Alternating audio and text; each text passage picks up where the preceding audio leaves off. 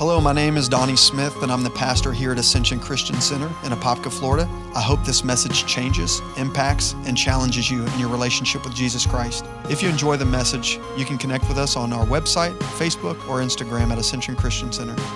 Thank you, and enjoy. Hallelujah. 1 Kings chapter 17, verses 1 through 9. 1 Kings, it's in the Old Testament. If you're in the book of Revelation, you're way too far to the right. You want to go backwards and head south. Okay? 1 Kings chapter 17, verses 1 through 9. I'll be reading out of the New King James Version. If for whatever reason you don't have your Bible, it will be up on the screen for your reading. Starting at verse 1. When you're there, just simply say, I'm there. And it says this, and Elijah, the Tishbite of the inhabitants of Gilead, said to Ahab, as the Lord God lives before whom I stand, there shall not be dew nor rain these years except at my word. And then the word of the Lord came to him saying, get away from here. Everybody say, listen to God when he speaks. You got to know when to get away from there or to stay. The word of the Lord said, get away from here and turn eastward and hide by the brook Cherith, which flows into the Jordan. And it will be that you shall drink from the brook that I have commanded the ravens to feed you there. And so when he went and did according to the word of the Lord, for he went and stayed by the brook Cherith, which flows into the Jordan. The ravens brought him bread and meat in the morning, and bread and meat in the evening. And he drank from the brook, and it happened after a while that the brook dried up. Even sometimes the blessings that God sends you eventually dries up. And it dried up because there had been no rain in the land. And then the word of the Lord came to him again, saying, arise, go to Zarephath, which belongs to Sidon, and dwell there. See, I have commanded a widow to provide for you there. You may have your seats. Can we just take one moment and thank the worship team this morning? You're amazing. Thank you so much. Before I give you some personal application, I have a desire, and I usually have a direction with the scripture that I read, but I have two desires anytime I communicate the word of God. Number one, I had a friend who said, why don't you just preach just the Bible? And I believe that 100%. We're a Bible-believing church. We don't add to it. We don't take away. But I have seen the word of God preached in some denominations, in some churches, by some communicators. I wouldn't call them pastors, but some communicators. And it is the Bible, but have you ever heard the word preached and it just never really sits like, there's no personal application? Like it's the word and it's good and we appreciate the word of God. We love the word of God, but it's not applicable to your personal life. Has anybody ever heard that? Like, in other words, I love the word, but give me some application. Help me to apply it practically to my life. So my desire when I communicate God's word on Sunday mornings is to, number one, stay perfectly in line with the scriptures, not stray from it, and while at the same time giving you some practical application. But before I do that this morning, I will give you practical and some spiritual application. I like to give you the biblical context from what I just read. Can I do that this morning? Amen. So this particular scripture, or a few verses that I just read, verses 1 through 7, I believe it was, 1 through 9. I'm reading about a prophet by the name of Elijah. Say Elijah. Now, don't get him confused with Elisha, because he had a mentee that was just under him that he was mentoring. His name was Elisha. So there's Elijah, who was the main prophet, and there was Elisha. So this is referring to Elijah. He was one of God's major prophets in the Bible. There were major and minor prophets in the Bible. Some were great prophets. Some were just minor ones that gave small specific words and had small significance in the Bible. But Elijah was a major prophet. Say he was a major prophet. He was a great man of God. There's not many people in the Bible that I know who had a a chariot of fire come and pick him up and go to heaven. He never died, the Bible says. He never tasted death. There was only one other, which was Enoch. There's only a couple guys in the Bible other than Jesus that went to heaven without dying. I think that's pretty cool. I would consider him a major prophet, wouldn't you? So this is who we're talking about this morning. And you can almost hear and sense the frustration if you read this portion of Scripture in Elijah. I don't know about you, but he goes from this life of being a major prophet, he's known in the land, to now he's running for his life. He just had this major encounter on top of this place called Mount Carmel. Say Mount Carmel. This is where God just gave him a mighty, mighty victory. Just to give you a backdrop of this, the land was like a famine. The word of God was like a famine. In other words, the word of the Lord was scarce. It wasn't being preached. And on top of this mountain, there were 450 false prophets of Baal. And there's a duel up at the top of this mountain. And Elijah starts poking fun at them. And he said, hey, look, I got an idea. Why don't you do me a favor? You call on your false god Baal, and I'm going to call on the God of Abraham, the God of Isaac, and the God of Jacob. I'm going to pour water on this big sacrifice right here. And whoever calls on their Lord and the fire falls down, we're going to name that the God of this land, basically is what he was saying. And so he says, I'm going to do you the honor and let you call on your God first. And so these false prophets, they're cutting themselves until dawn. They're screaming, they're praying. And Elijah starts poking fun at them and saying, maybe your God is sleeping. Maybe he went on vacation and the fire never fell. And so Elijah calls on the God of Abraham, the God of Isaac, and the God of Jacob. And the Bible says the fire fell and it consumed the offering after they dumped lots of water on it. Are you following me? And so all those prophets, they fell down, all 450 of them. They fell on their faces and they said, he is God. And so the short story is Elijah had all of them slew. Thank God we don't live in those kind of days, you know. So all 450 prophets, they died, they were killed. And so, but now there's still one person alive that has Elijah's life, at least so Elijah thinks, in his hand. And this is a woman by the name of Jezebel. Everybody say Jezebel. Jezebel was considered a witch, but she was the queen of the land. And those were her prophets that Elijah just had killed. And so she says this, by this time tomorrow, I'm going to have your life. And Elijah catches wind to this. And so Elijah goes running into the wilderness. God's not speaking to him other than the fact that he's saying, hey, I'm going to have some ravens feed you in the evening and in the morning. And there's this brook that you can drink from. So Elijah is quite frustrated. How do I apply this to our personal lives? Because all of us, if you have lungs in your chest, if you have feet, if you are a human being and you live on this earth, you're going to have great high moments in the Lord and you're going to have great low moments. It's not a matter of when. It's not a question of if it's going to happen. It's when that happens. We all are going to have ups and downs. Life is full of ups and downs. Life is full of mountaintop experiences and valley low experiences. And it touches each and every one of us. And it comes in many different forms, many different fashions. Amen? We will all go through something eventually. And what's funny about this story is almost like Elijah has this amnesia. He has this moment where he has this great victory, and in his mind, the climate of the land is about to change. Did you know there's climate? And I don't mean just humidity in Florida. There's like spiritual climate. Oh, come on, you know what I'm talking about. You drive down OBT and there's a spiritual climate. Does everybody know what I'm saying?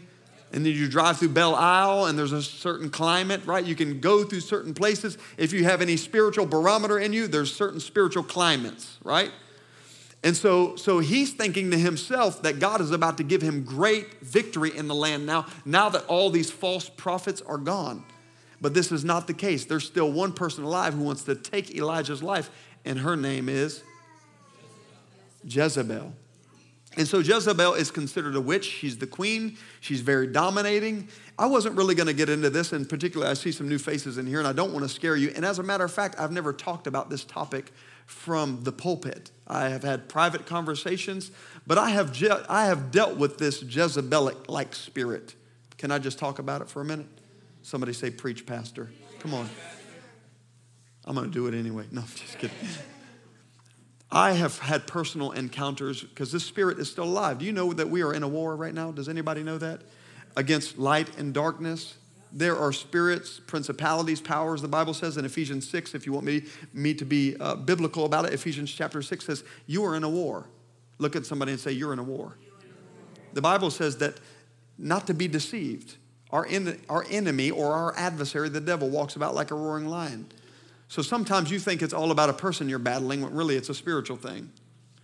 When it's a spirit in a person that you're battling with, and it's not the personality of the person. Somebody say amen. But I can remember battling with this spirit.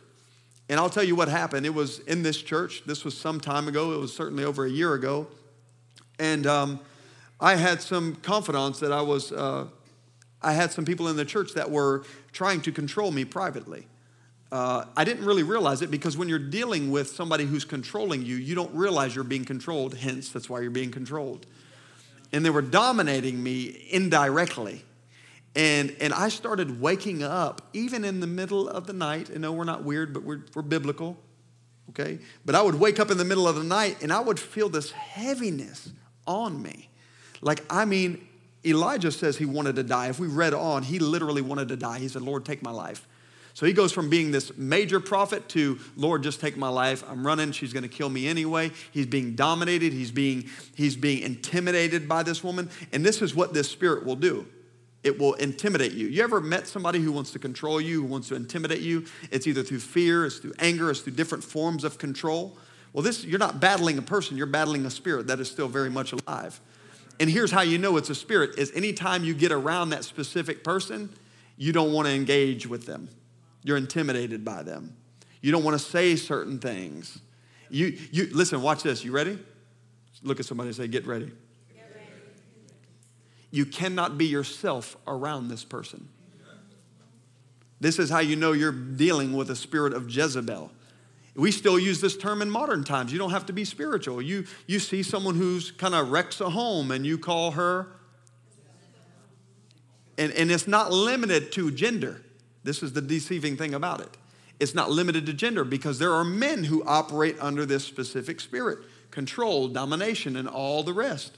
And the bad thing about this, I've been in meetings where demons have been cast out. No, don't get scared, everybody. I've seen demons come out by name, just like the Bible says it still happens. The Bible says, lay hands on the sick, cast out devils. Do we still have a church body that still believes that? I said, do we still have a church people that still believe that? I have seen that happen, but the problem with Jezebel is it's a layered spirit, and there's only one way to deal with it. And most of the time, you can't cast it out because most people who have it don't want it gone. It can't be tolerated. You do not tolerate it. So what did I do? I've never had to ask anybody to leave this church in its history, but that time I did. Because you cannot tolerate it. You have to confront it. And this is what's happening to Elijah. He's being confronted with something that he doesn't feel that he can handle. And so what does he do? He runs. Somebody say he runs. He runs. So back to my point. That was just a little little note. And maybe one day we can get into a series, maybe even in September. I'm not a series preacher, but I was thinking about spiritual September. I don't know. We'll figure it out. I just kind of had that, and we'll kind of deal with those kind of things for those of you who are interested in learning more about it. But listen, every believer at some point in their life is going to go through dry spells in their relationship with God. They're going to go through some type of hardship like Elijah went through, to where it seemingly the brook has dried up. You're on the run. You've had this high season, and now you're in this low season, and you're trying to figure out, where am I supposed to go? What is your perfect will in this season of my life, Lord? Every believer. Somebody say every believer. Every believer. We can't live on the mountaintop forever, because on the mountains you only learn one thing, Cheryl: how beautiful the view is. But you don't learn much more than that. In valleys, you learn how to fight, how to survive, and most importantly, how to pray. Because we don't want to pray when everything is going good. We don't want to pray when, I was going to say Desperate Housewives. I've never watched that in my life, by the way. I have to say, I don't even have cable. For crying out loud, I have Netflix, and I've thought about canceling that. I just don't have time. Not that I don't want to watch TV. I like movies. But God is not, you're not going to be inspired to pray and to fast when everything is going good, when your bills are paid, and when your husband is acting right, and your wife is in order, and your job is secure, and your 401k is in place. No. It's in the valley seasons of life where we oftentimes discover God there. It's almost as if he doesn't live on top of the mountain. It's almost like he lives in the valley because we don't need him up there. We need him while we're down there. And so this message that I want to preach this morning is what to do when your brook dries up. What do you do when you can't trace God's hand in your life? Somebody say, when the brook dries up. I thought about this funny point earlier. My friend laughed at me. He came up to me just before service. He said, "Did you mean to send this point to me?" I said, "Yes, I very much sent it to you." And this relates to, I believe, what Elijah was going through, and I believe it's going to relate and be applicable to what you're going through in your life. And here's what Elijah needed to know. Say, what is it? You need to know God's will. You need to know, no, I didn't say will, W-I-L-L, will.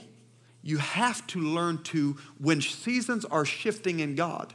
See, this is what happens with many Christians. This is what God's problem is with religion, because the wheel never turns, Aaron. This was the Pharisees and the Sadducees' problem. This is what happened when Jesus stepped on the earth. The Pharisees and the Sadducees couldn't discern the wheel. They couldn't decipher. They didn't have a spiritual barometer for the turn that God was about to make in the earth. They only understood him as you only worship him in the tabernacle, or what would be called the tent of meeting. We only know him to be more a religion and going through the motions. Last week, who was here? I preached a message called Returning the Ark. Somebody say Returning the Ark. And here's what was stifling to me. Raise your hand if you weren't here. If you were not here. Okay, there's quite a few of you that were not here. It was amazing to me to think that they were all still going through their religious rhetoric in the temple. They would go to worship, and there was this place called the Holy of Holies. Say the Holy of Holies. There was a Holy of Holies. There was like this, almost like this curtain that the priest himself could only go in once a year. And there was what was supposed to be in there was something called the Ark of the Covenant. It was wooden, but it was overlaid with gold. And what was in there was Aaron's rod that had budded. That's right. I love that. I love my hoopers in here. Do we have any more hoopers in here? Kind of helps me preach a little bit. There was Aaron's rod, and yes, you'll have to share that word with her, Aaron. But there was also the manna from heaven that God had given to the children in the wilderness. But there was also the broken 10 commandments, the ones that Moses threw at the children of Israel and broke them on the ground.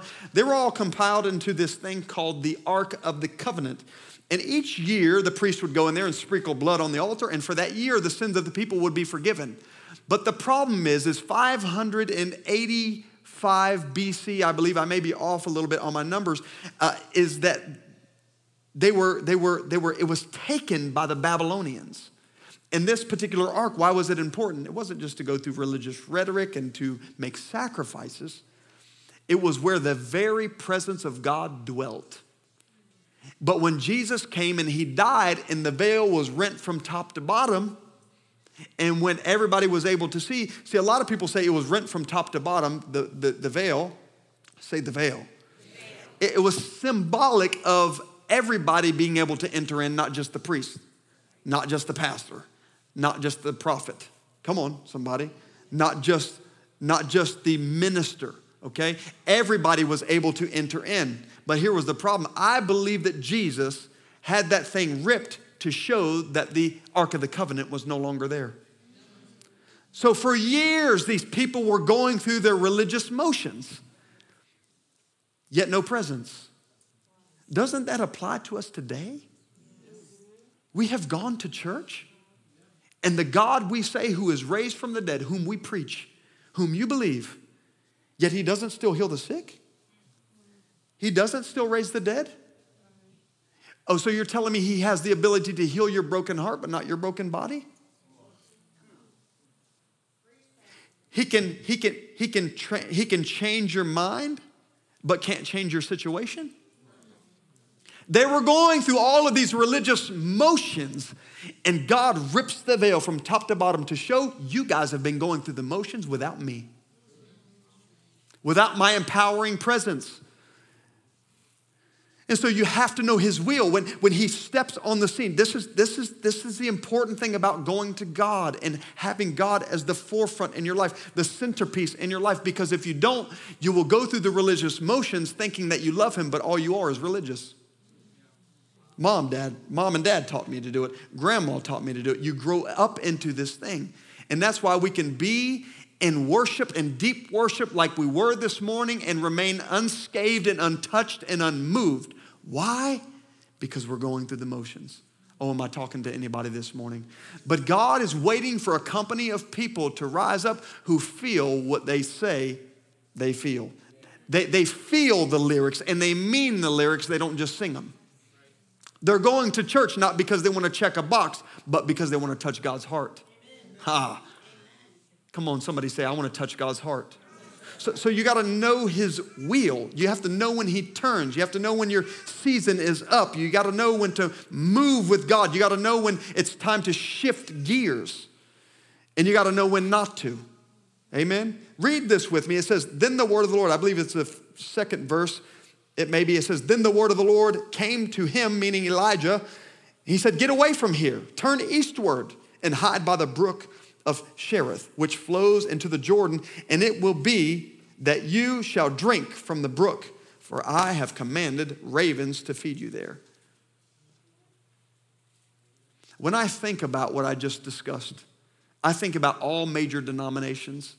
I think about the Lutherans. Did you know? See, I cannot go I honor Lutherans. We honor every church and every denomination here. We are a non-denominational church here, but I honor all denominations. But you want to know the thing about the Lutheran? Is it started with someone I deeply respect, Martin Luther.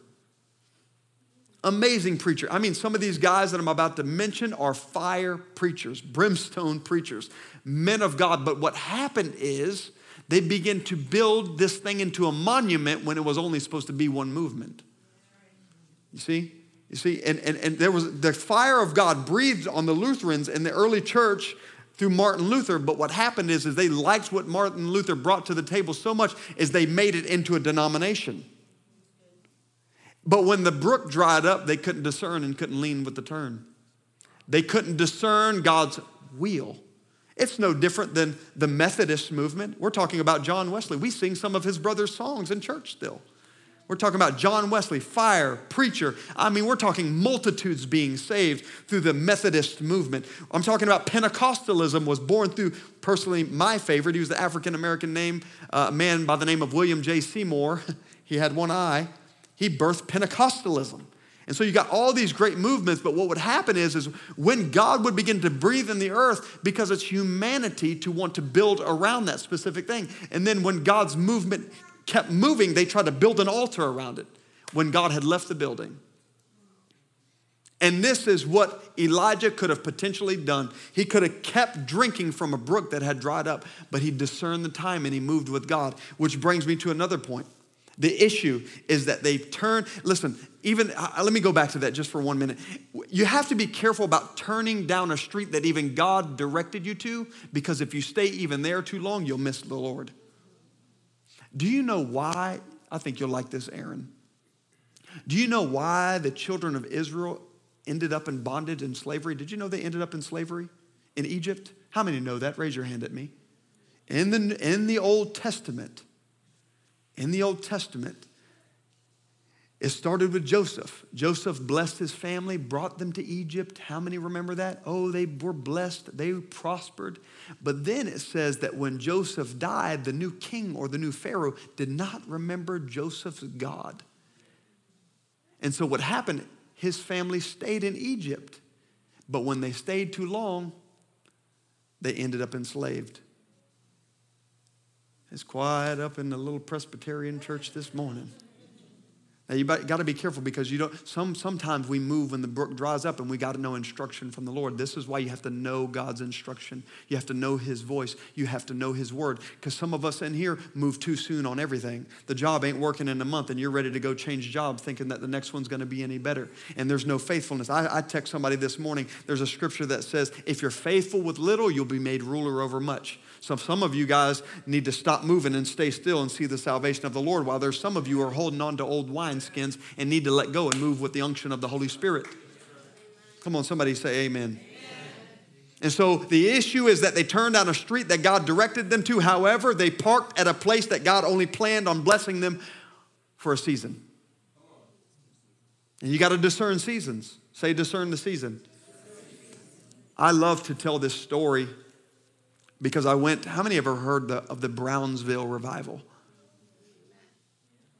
This was one of personally my favorites other than the Azusa Street that I just mentioned through William J. Seymour. If you don't know me, I love talking about revival. It's kind of like my stream. Every preacher has their own stream. But listen, revivals simply mean this. The heart gets revived in the things of God. You have a hunger that's birthed in you, a passion that's birthed in you. It changes the climate of a city. In other words, there's evidence that God is in the building. And I don't know anybody who doesn't want to be a revivalist at heart. Come on. All of us want to see God in our families at least. Come on, I want to see the Lord at my job, right? Come on. So I went to this revival site. And I felt the Lord tell me, because I went to this event, and I felt the Lord say, I want you to stop at this old building where this revival happened. And over 4 million, with an M, 4 million people were touched through this revival. I remember going on YouTube. You can look it up on YouTube. It lasted from, the height of it lasted from 1995 to 2000. Well, as I'm leaving this event center, I had to come back here to preach for Sunday morning. So I left on early Saturday morning, about 7 a.m. We left where we were staying at. Me and 3 other gentlemen went. And we stopped at this historic site. And to my amazement, the site is still massive, but everything is overgrown. I looked in the grass where they used to park, where they put the stoppers, for the wheels, the concrete stoppers where cars would park, all completely overgrown. So there was this huge revival, and so there was an influx of money and funds, and so they built schools, and they had a seminary school, they had all kinds of things, a massive facility. And so I went there, and everything was unmanicured. And it dawned on me, although this is one of the greatest revivals I feel in North America that ever happened, I think what happened is when you begin to park around a movement and build around a movement, and God moves on, when you try to stay there too long, you die, spiritually speaking. Amen? And so you have to discern when God moves, you move. But only when God moves. When God directs you to move, then you move. Make that practical. Let me give you some practical application. If you're in a marriage and you say, well, he did this or she did that, it's time for me to move, and you don't get instruction from godly counsel, and you're not hearing the Lord, first of all, the Lord's not going to, there's specific reasons that would call for divorce, but this could be divorce. This could relate to a job. This could relate to a relationship. If you don't get instruction from the Holy Spirit, don't move.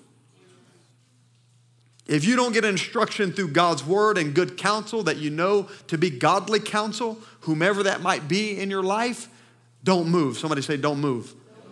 But one of the worst things you could do is park around where God was, because things can begin to die. And listen, God never changes, but his methods do. His methods do, right, Aaron? His methodology does. The way that we've seen God moving in churches in 1990 through a guy in a white suit is no longer moving that way. He's no longer moving that way. He's not moving on a man anymore. He's moving on the body. Look at somebody and say, he's talking about you. Yeah, he's moving on the body now. God starts with one, and then his desire is to begin to multiply. And if we park around that, and as you see, you mark my words, if you go to specific movements now and it's built around one man, watch those movements begin to die. Because if you don't move with the Spirit of God, you're going to have a bunch of empty seats. You're going to have a dead movement. You're going to continue to build around where God used to be, but he has moved. And listen, here's what's the most critical in this particular point. Say, know God's will. In order to know God's will for your life, you have to turn with his will. So it's critical to know God's voice, but listen to this. His voice will never contradict his word. Never, under any circumstances. Did you hear what I just said? And the reason why I have to say that is because I have a lot of people who come up to me because we are considered a spirit-filled church. In other words, you kind of see what happens. I hear a lot of people telling me that God is leading to do something that is not biblical. God will never instruct you to do something that's outside of his word. Do we still believe that anymore? Do we really still? He will never contradict his word. He will not tell you another man's wife is your wife. He will not tell you to lie on your taxes so you can get more money. He will not tell you to go play the big lottery. No. Those are your emotions. He will not tell you to do something that's, am I saying you're going to, you're not going to go to hell for playing a lottery ticket. But what I am saying is don't say God said something unless you know he said it in his word. We have too much of that going on. So we want to be spiritual, but we have to first be biblical. Okay? Number 2, when you are walking with the Lord and your brook dries up, don't fear change. I've seen this in more lives, in people's lives that I've pastored than anything else. People do not, when God moves, they fear change. When we were, I'll apply this to myself. Whenever we first started off, just shy of 3 years ago. As a matter of fact, this month will be 3 years. Did you guys know that? 3 years, starting right out of our living room, 3 years. And we had this big church building. Oh man, it was fantastic. Our first year celebration was in this building because the city had come in and tried to make some put some lofty regulations on me that they knew I couldn't accomplish. And so they wanted us to go. It was under different ownership and they no longer considered us grandfathered in. So we had to jump through the hoops. And I had 2 choices. We either shut down the church or we go with what the Lord is wanting to do. And in order to do that, you cannot fear change. We weren't afraid of, look at somebody and say, don't be afraid of change. Watch this. He says, so he went and did according to the word of the Lord. Somebody say, do what the Lord wants you to do. That's first. For he went and stayed by the brook of Cherith, which flows into the Jordan. The ravens brought him bread. Now watch it shift gears. The ravens brought him bread and meat in the morning, and the bread and the meat in the evening, and he drank from the brook. And it happened after a while, the brook dried up. Say it dried up. Because there had been no rain in the land. And then the Bible says that then the Lord commanded him to leave from there to Zarephath because he had commanded a widow to provide for him. Don't be afraid of the methodology that God wants to use to bless you. I am all for. My father-in-law has worked at the same job. My wife Stephanie's dad has worked at the same job for 50 years. 50. Same job, never ever changed jobs. I think it's an honorable thing. But on the other hand, there are some things that God is wanting us to leave behind and move and change, and we're afraid and we stay there. But to move with God, you cannot be afraid of his changing hand. His ways do not change, but his methodologies can oftentimes shift. What stream he has used to bless you in the past, be careful when he starts blessing you through a different stream. Be careful when he starts trying to bless you through a different friendship or relationship. Be careful when he starts trying to bless you with a different job. Because if you're not discernful, you will miss the methods that God is wanting to use in this season. Why does he use different methods? Because different methodologies require growth out of you. And God is way more concerned with your growth than he is your comforts. You even feel that way about your grandchildren. You feel that way about your own children. Come on, how many have kids in the room? Okay, it starts off with, hey, can you throw your own diaper away, to, hey, can you make your bed? You require different things to cause growth in the children. And this is how God treats us. And so where he used to speak to you in one methodology, he'll switch gears. There are seasons that I go through where I can no longer truly hear. When I say hear, it's like you have this knower. Like I know that God is wanting me to do this. And then some seasons he'll have me strictly, when he wants me to be a student of his word, that's how he speaks to me. He'll switch his methodologies to keep Donnie growing. And he'll switch his methodologies with you to keep you growing. There's some people in this room that I know that have come here and had great leaders over them, leaders that have been in ministry for over 50 years. Now the Lord has led them to come allow a 36-year-old pastor to pastor them. Why? Because your brook has dried up. And God has commanded a widow in Zarephath to supply for you now. Look, there's some people who are like, is he talking to me? But this is the word of the Lord for the hour. Do not discount the brook, but don't get used to it. Don't discount God's methodologies in this season of your life, but don't get used to it. Because God wants to grow you. Look at somebody and say that this morning, would you? Say, let God grow you. Yeah. Remember the Lion King? Remember Rafiki? Change is good. Look at somebody and say, change is good. I wanted to do his voice, but I don't want to, coarse jest and play too much. You guys might think I'm too funny. I'm kidding. Change won't come while you're comfortable. It doesn't come while you're comfortable. Some of you are wondering why certain doors have closed in your life, but God has allowed these because he doesn't want you to get comfortable. And listen, when he keeps one door open in your life too long, you no longer are required to use your faith. You've now mastered how the Lord works in your life, and you begin to miss him. But he is always with his children. He loves putting us in challenging circumstances to learn to trust him, to grow our faith in him, because he's requiring your faith. Listen, it's up to him to do the miracle, but he can't do it without your faith. Oh God, did you hear what I just said? He needs your faith in order to move the mountain.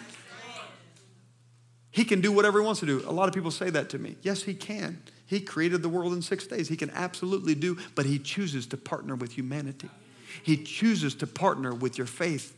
He chooses only to open doors by you applying your faith. And guess what? Faith without works is dead. Can I tell you, I used to put up just on a worship song without even having to read the word of God, and the presence of the Lord would fill the room.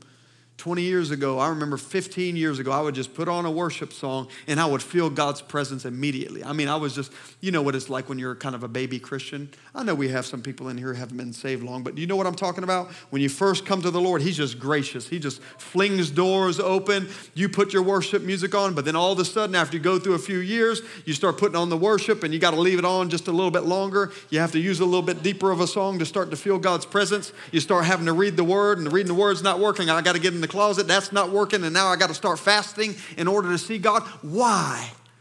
Because your brook has dried up, and he's wanting to move you from one resource to another and to reveal a different side of himself that you're not familiar with. You know, the Bible calls God the many-breasted one.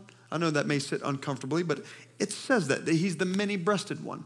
In other words, he can feed someone meat, he can feed someone this, he can feed someone that, different streams. And God's goal throughout life is to allow you to see different sides of himself. And this is why his methodologies will change oftentimes, because he wants you to understand all of him. He wants you to understand that, yes, he is a lover. He wants you to understand that he's a father to the fatherless. He wants to show you that he's a bridge over troubled waters. He wants to show you that he's the bright and morning star. He wants to show you that he's a way maker where there seems to be no way. He wants to show you that he can be your bread in the morning and your meat in the evening. He wants to show you that he can be your light or cloud by day and your fire by night. He wants to show you that he's this all-sufficient one for you. He wants to show you that no good thing will he withhold from his hand if you love him. Come on, he wants to show you all these many different facets of himself. He wants to show you that in the midst of a chaotic world and a chaotic government that cannot be completely trusted, you can have peace because he himself is peace. He wants to show you all of these things about himself. And so one difficult thing with me and my relationship with the Lord is he's now changed his methodologies. And where I used to find him by simply putting on worship or reading the word, there are many times that he cannot be found. And I read this in Psalms the other day. It says, sing to him a new song. Somebody say, do something new. Sing to him a new song, play skillfully with a shout. This is the Psalm of David. This is in Psalms, for your reference, Psalms 33, verse 3. Sing a new song.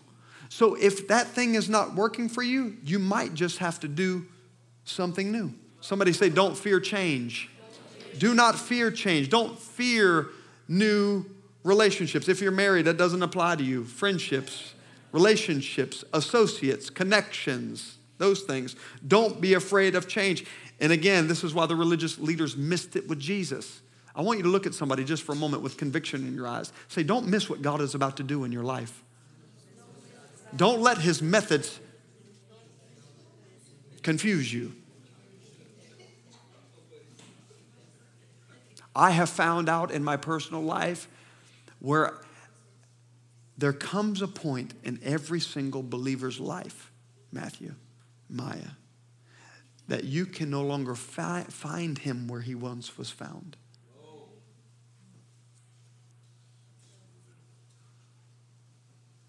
There comes a point in every believer's life where he once was found, he can be found no longer through the same means.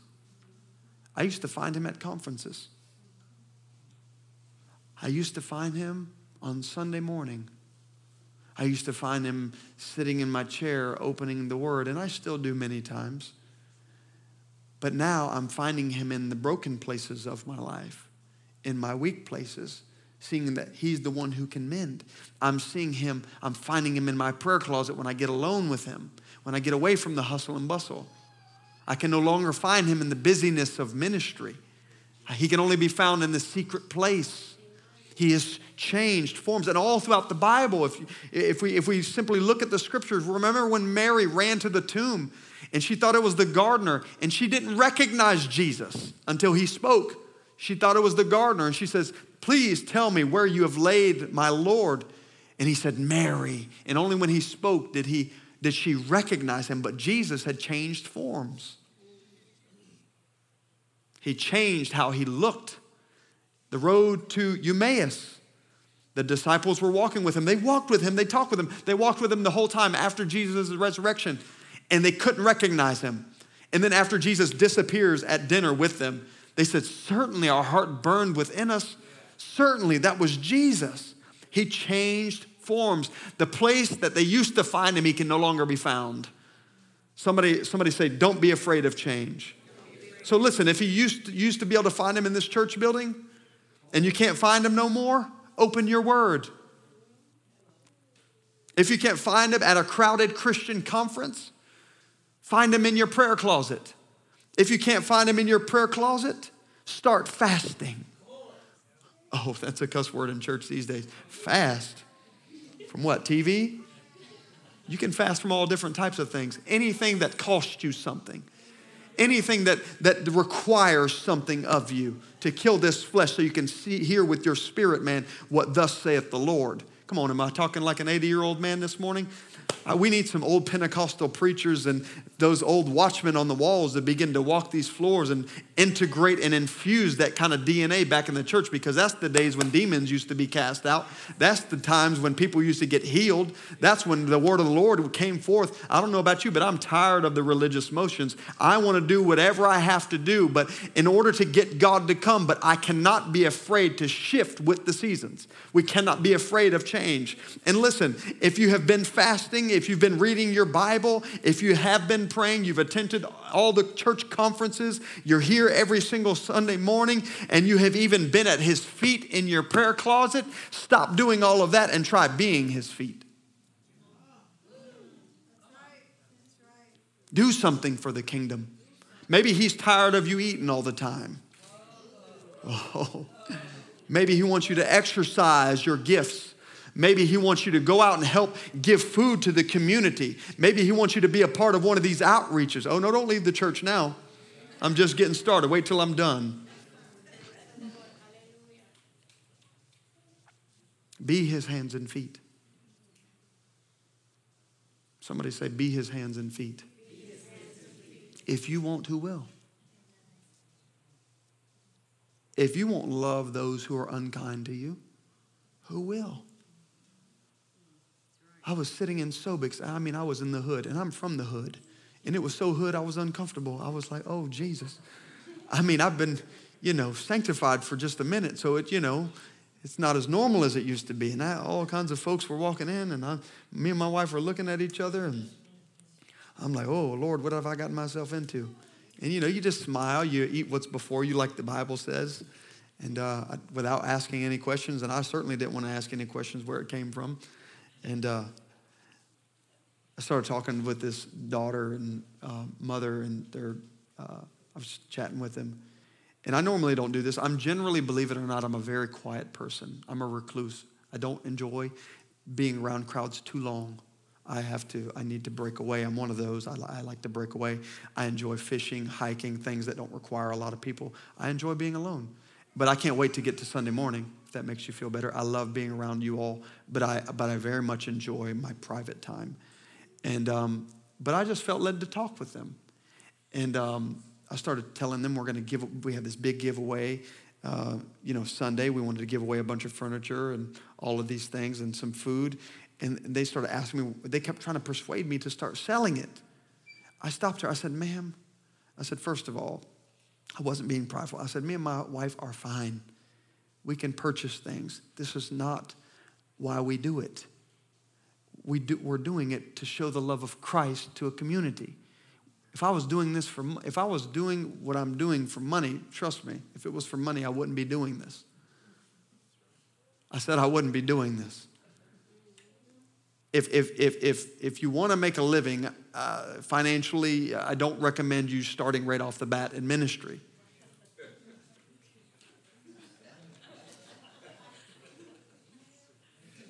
Yeah. But here's the thing. I have made lots of money not doing what God called me to do and was miserable. He didn't allow me to enjoy the money. Somebody say, do the calling of God. This is the only place you can find ultimate satisfaction. Amen? So if you can't find him doing all of those things, being even at his feet like Mary, try being his feet. Thirdly, and I want you to stand.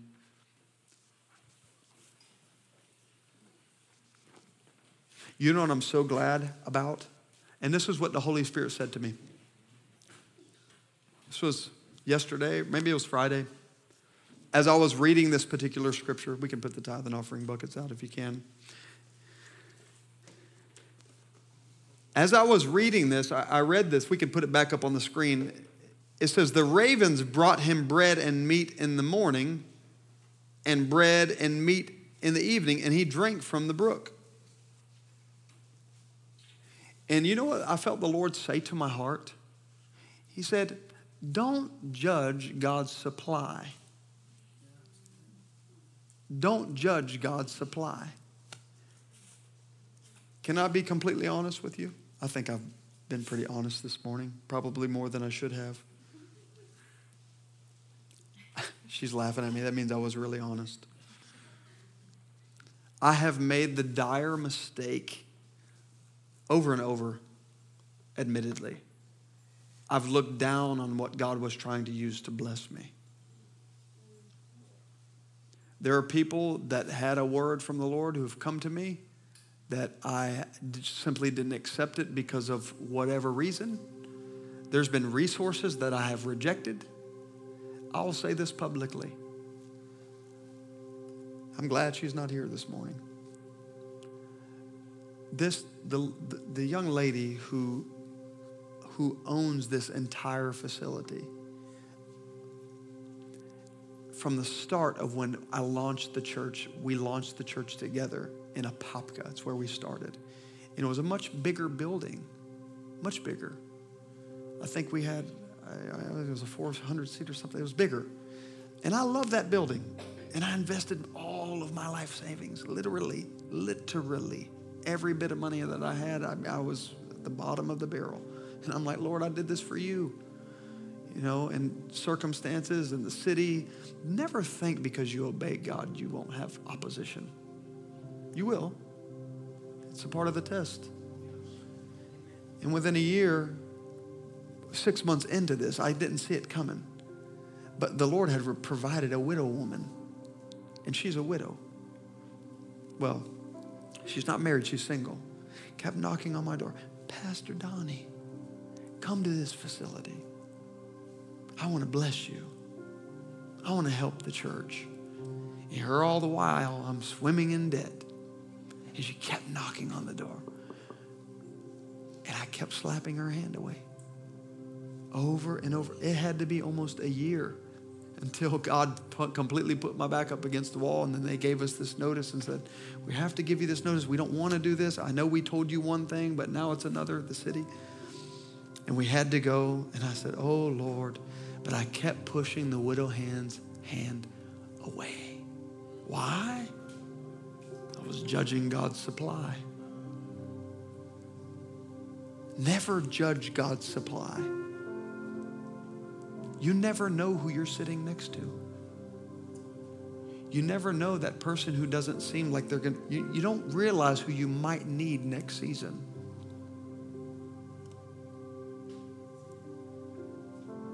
My good friend, I call him Rickles. Don't smile, Rick. They're going to know who you are. I'm trying to keep my eyes off of you. He's one of my best friends. He truly is. He's one of my best friends. When I met him back at another ministry, I thought he was a bit abstract. I thought his methodologies were different. And I loved him dearly. And even his ministry, it was just different. I wasn't used to it. And little did I know that this would be the man that would usher me into, I was trying to run from marriage. I said, I'm going to be single, Lord, and I'm going to just run for you. And I'm not going to be distracted. I already been through some stuff. And he got me to jump off the cliff, not knowing that the Lord would catch me. And he mentored me for a year through my marriage. And little did I know that he would not only be the reason I got married, but he would be the reason that I stayed married. You can't discount, or you can, to your dire mistake. Don't discount. Don't judge God's supply.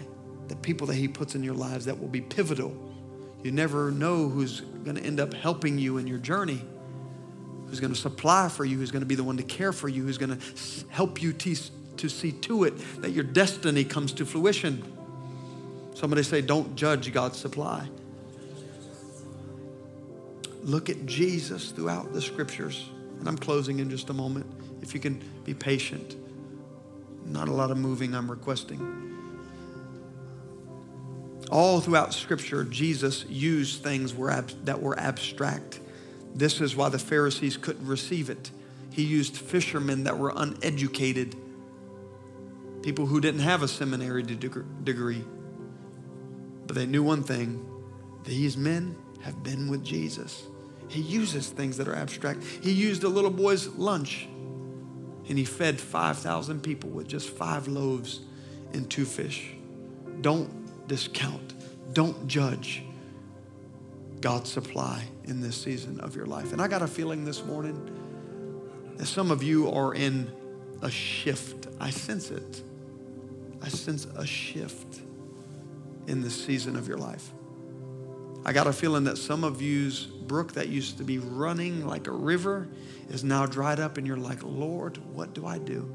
It's almost as if I could hear the Holy Spirit for you saying, I have a widow. I have something else I'm going to use to supply for you this next season. I feel the Lord shifting gears even now. And I want you to just bow your heads just for a moment. And I want you to just begin to meditate on the Lord for just a moment as we worship for just a moment. And I want to decree and I want to declare some things over you, and then we'll close. I want to let the Lord have an opportunity to minister to you.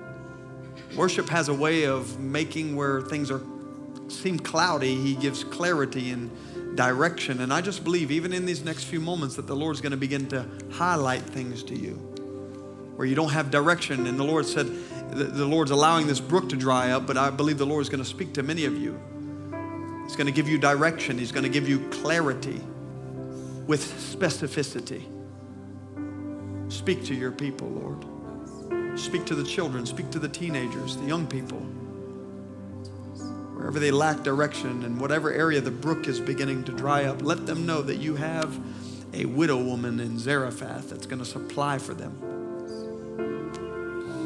Let them see it, Lord. Let them see it. You are on the move. You are preparing blessings. And I even feel this scripture even right now. Eye hath not seen, ear has not heard, nor has it entered into the heart of man the things that God has prepared for them that love him. It's not his nature to leave you by the dry brook. It's not his nature.